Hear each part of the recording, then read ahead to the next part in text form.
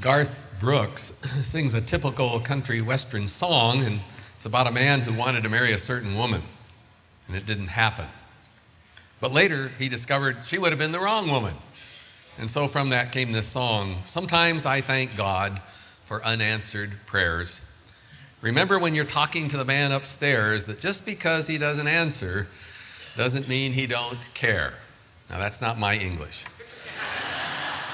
This song speaks to a myriad of experiences, times when you and I have prayed about a perceived need, and God's response was silence, an obvious no, or an unbearable wait. Disappointed, frustrated, heartbroken, we struggle with our faith. Does prayer work? I've asked that many times. Does God care? I'm fascinated that King David, a man after God's own heart, had a lot of similar struggles when we read, "I cried out to God for help at night. I stretched out untiring hands. I was too troubled to speak. Will the Lord reject forever? Has his unfailing love vanished forever? Has his promise failed for all time? Has God forgotten to be merciful?" Have you ever had those questions? You know, anytime I get beyond surface conversations with people on the subject of God, I find most of us have stories about struggles with unanswered prayer, with waiting, with disappointment. And our text is about the anger and frustration Mary and Martha, close friends of Jesus, felt when Jesus delayed responding to their plea that he come and heal their desperately ill brother Lazarus. Listen to the drama in this sad story. First it says, Jesus loved Martha and her sister and Lazarus. Yet, when he heard that Lazarus was sick, he stayed where he was 2 more days. And by the time Jesus did arrive, Lazarus had been dead 4 days, and Mary and Martha greeted him with these words that said lots. "If you had been here, my brother would not have died," implying, "Jesus, how could you? We thought you were our friend, and if you loved us, if you have power to open blind eyes and heal crippled limbs, why weren't you here to help heal our brother when we so desperately needed you? Why didn't you show up?" Haven't we asked that? Many of us have had similar dialogues with Jesus. I believe it. Maybe we aren't too public about it when we said, "Jesus, you knew I needed that job, that promotion, that house, that relationship, that healing, that child. Bugging me in my life, and you haven't taken it away. Why? You claim to love me. Why didn't you show up when I needed you, when I cried out to you?" Those are very legitimate human cries. And if you haven't been there, maybe you need to sharpen your personal relationship with Jesus, because he is that personal. And I can promise you, life will inevitably thrust upon all of us experiences of pain and loss, because the answers we receive to our prayers at that time will be different than what we wanted or what we expected. We need help. And that's why I know this text will be helpful to us. So first, rather than rebuke us for our grief, anger, and lack of faith, Jesus accepts our feelings with compassion. I want us to understand that. One of the most dramatic scenes in the life of Jesus, in my opinion, happens here, when in response to the pain of his good friends, Mary and Martha, he doesn't rebuke them for lashing out at him. Compassion wells up in his heart so much that we read Jesus wept. Jesus cries. He wailed, as the original says. And his tears give this message: Mary and Martha, I know what you're feeling. Your loss seems to contradict my love. I agonize with your pain. Of course you wanted me to save your brother. My heart's breaking with yours. And it's okay right now for you to be angry and hold me responsible. Isn't it incredible to know God's reaction when we cry out to him? Do you ever wonder how Jesus feels when we suffer a loss and we're angry at him, we dialogue with him, we accuse him, we spew stuff out of our heart at him? He doesn't rebuke us and tell us, "Hey, you really don't have much faith. How can you love me and do that?" No. What we read is Jesus cries with us, like a parent cries when their child is hurting. And you see, because of the child's limited understanding of the situation, there's nothing more a parent can do than agonize with the child and sometimes cry with them. For some reason, this reminded me of an incident years ago when our Leslie was 5 years old and she was thrown from her horse and her arm was badly broken, and I took her to the hospital, and immediately they took her into x-ray where I couldn't be with her and her mom couldn't. And we can remember standing there outside the room, hearing her cry out, "Daddy," or "Mommy, come and save me." She didn't understand. She was in pain. She was afraid, and we were feeling her pain with her. She was then taken to surgery, followed by 21 days in traction. And I thought about it. Obviously, at 5, she couldn't understand what was happening to her. She felt abandoned by her parents in her fear and her pain, and because of her age, she didn't have the capacity to see the bigger picture, namely, all that her parents were allowing to happen to her was for her healing, not her hurt. And it occurred to me, this is exactly the situation Jesus is in now when we lash out at him. He doesn't rebuke us. His only desire is to embrace us with his love and to cry with us because he knows what we don't know. He understands what we don't understand. I think this drama gives us an important truth. Our Lord gives us freedom to express real feelings in our relationship with him. When we're disappointed, when his response to our prayer seems so to deny his love, when we're in horrible pain and he just isn't there, or at least we don't feel that he's there. It's good to know that when our knees of faith buckle under pain and our hearts break, Jesus doesn't rebuke us. I think this is the good news that we read in the Bible. He has borne our griefs and carried our sorrows. And there's one other element. We as the church are the body of Christ. And I want this to be a place where we don't have to put on a false face of faith in hard times. When your knees are buckling under a horrible thing, when your faith isn't working, when you feel angry at God, when you're even angry at the church, isn't this a neat place to come here and be safe rather than rebuked and made to feel guilty? Jesus created that freedom for us at this drama beside an open tomb. And today, I don't know where you are. I don't even know where your faith is, but God does. And it's okay, whatever your feelings. And you can feel as angry as you need to be at God, and you don't have to understand. Our Lord's one response is he brought you here to put his arms around you in love and to cry with you. A second truth. When we're caught in miry bogs of grief, pain, anger, and despair, Jesus doesn't only weep, he shows up to bring us hope. And that's what I pray he's going to do today. You see, after expressing their despair, Jesus gives to Mary and Martha this promise: your brother will rise again. I am the resurrection and the life. He who believes in me will live even though he dies, and whoever lives and believes in me will never die. But then the little unnoticed phrase, do you believe this? Do you? You see, believing that Jesus can do the impossible even in graveyards of despair, that's a tall order. Let's crawl into this a little bit. Think about what Jesus is asking these women to do. Arriving too late to save their brother, now he's asking them to believe what by human logic is impossible. Lazarus is dead. He's been dead for 4 days in a sealed tomb in a hot climate.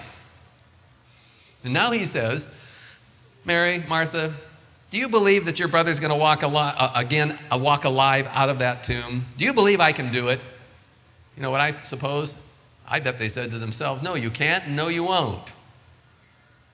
And as Christians, so often in church or in company, we theoretically say, oh, Jesus does miracles. And we really believe it. But you know what happens?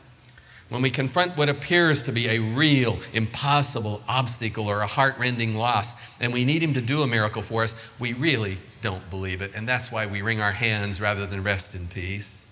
And then what complicates it even more is that we want Jesus not just to do a miracle, we want him to use our timetable with our desired outcomes that are usually connected to our happiness in this world.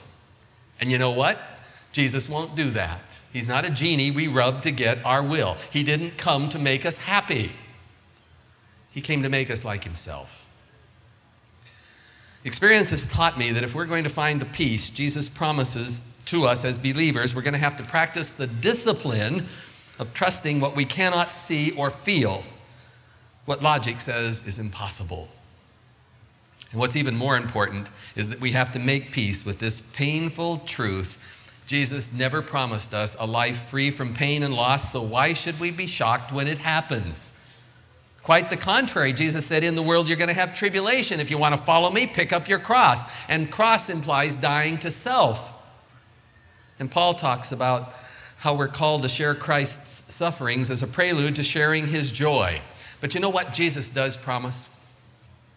He promises that our Heavenly Father will one day take the remnants of our broken dreams and our hopes, and He'll weave them into a perfect pattern that will appear as something beautiful, because God has all eternity to make things right. And that's what the Bible means in saying tears may tarry for the night, but joy comes in the morning. I want to pop in here with something else. If you're really hurting, what I just said for many of us won't help a bit. Sounds like a cliche. Tears may tarry for the night, but joy comes in the morning. And if morning means eternity, that isn't much help when we want help right now. Because you see, one of the things that we have to make peace with as Christians who live in Silicon Valley, where we have instant gratification, where most of our efforts and time are devoted to this world, happiness now, we got to get it now, is that Jesus says most of the things that He's going to weave into a perfect plan will happen in the future. Morning does not mean tomorrow. It might mean in eternity. And if it means in eternity, that's where we really get disappointed. In one thing, to say, someday we're going to be in heaven and it's going to be great, and I can wait till we get to heaven and Jesus will show me it's all right. When you're really hurting, that isn't much comfort. And you know why? Because we're really pretty addicted to this world, and we want to have it happen now. And we've been sold such a bill of goods, and we've bought it, that to look forward to eternity, which is really the only thing that matters when you contrast it to these few years of time, we really want Jesus to do it now our way in this world. And that's why we're in trouble. That's why we don't find peace. That's why we don't really believe what Jesus can do. Of course He can do it if we give Him all eternity. Will He do it today? Probably not.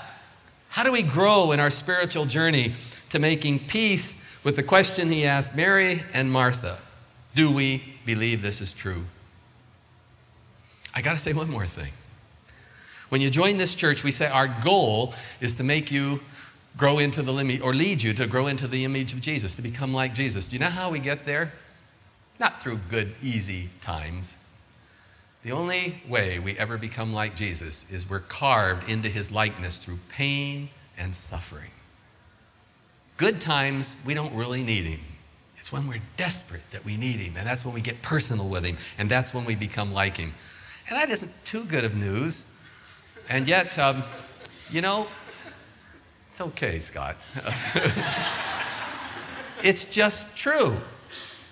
And because it's true, do you want to be like Jesus, or do you want to be happy for a few years?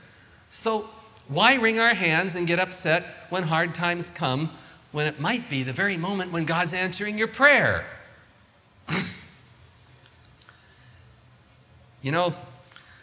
We've got to grow beyond childish demands that Jesus do a miracle now if we're going to find His peace, that He take away our pain now, solve our problem now, because all of it indicates how limited and earthbound our desires and dreams can be. I was away on vacation with one of my grandchildren, a 2-year-old, and do you know what made her most happy? Out of the whole world in this beautiful vacation place, she wanted a lollipop. And I mean, you hold a lollipop to her, and her world was fulfilled. And you withdrew it, and you thought, whatever. You know what?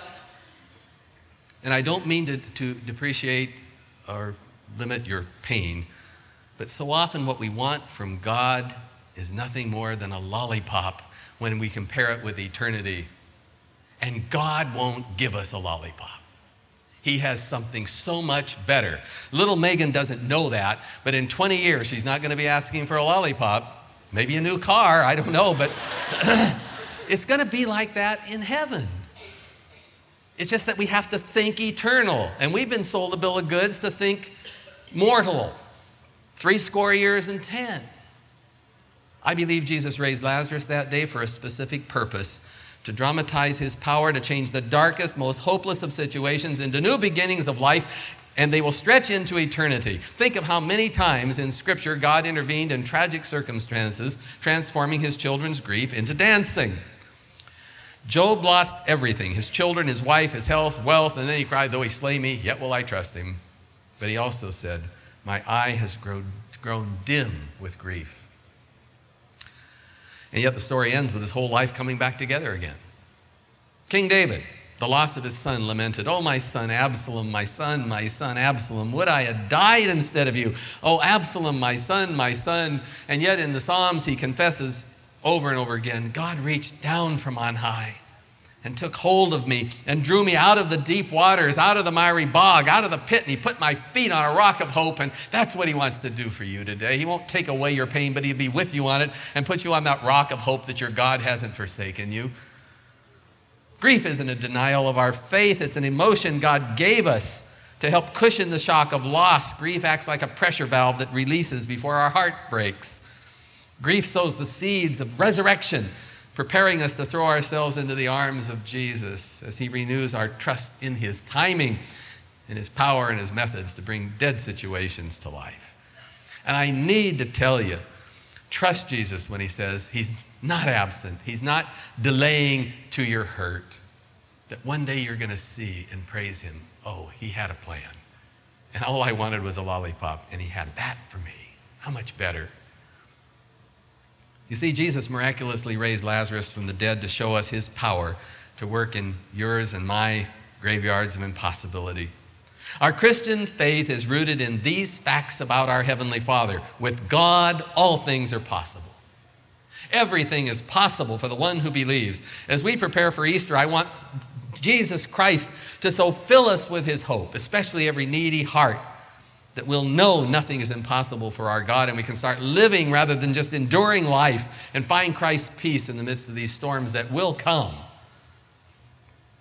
Now keep in mind, faith doesn't deny your pain. I read recently how biologists rank the complexity of living creatures by their ability to feel pain. Oysters don't feel much pain. I wonder how many of us would opt to retreat down the ladder of life to become creatures who don't feel pain. Part of being human, created in the image of God, means we bleed, we hurt, we grieve and cry because God grieves and hurts and bleeds and cries. Jesus showed us that.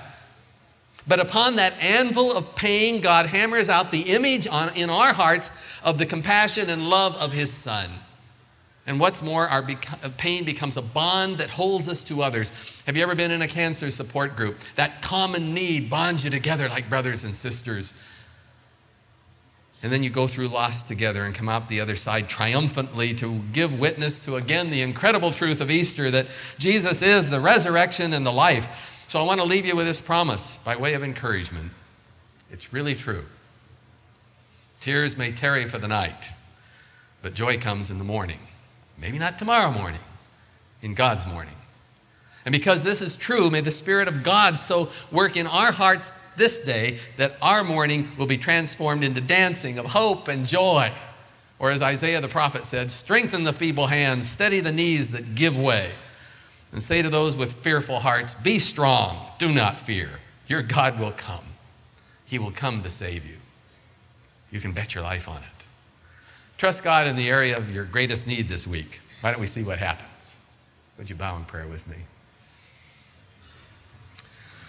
Lord, we want you to give us the power to practice the discipline of boldly trusting you, to get out of our childish demands that you cater to our needs and give us the maturity of asking for what you want us to have. And may that maturity transform our mourning into dancing. I pray that in Christ's name. Amen.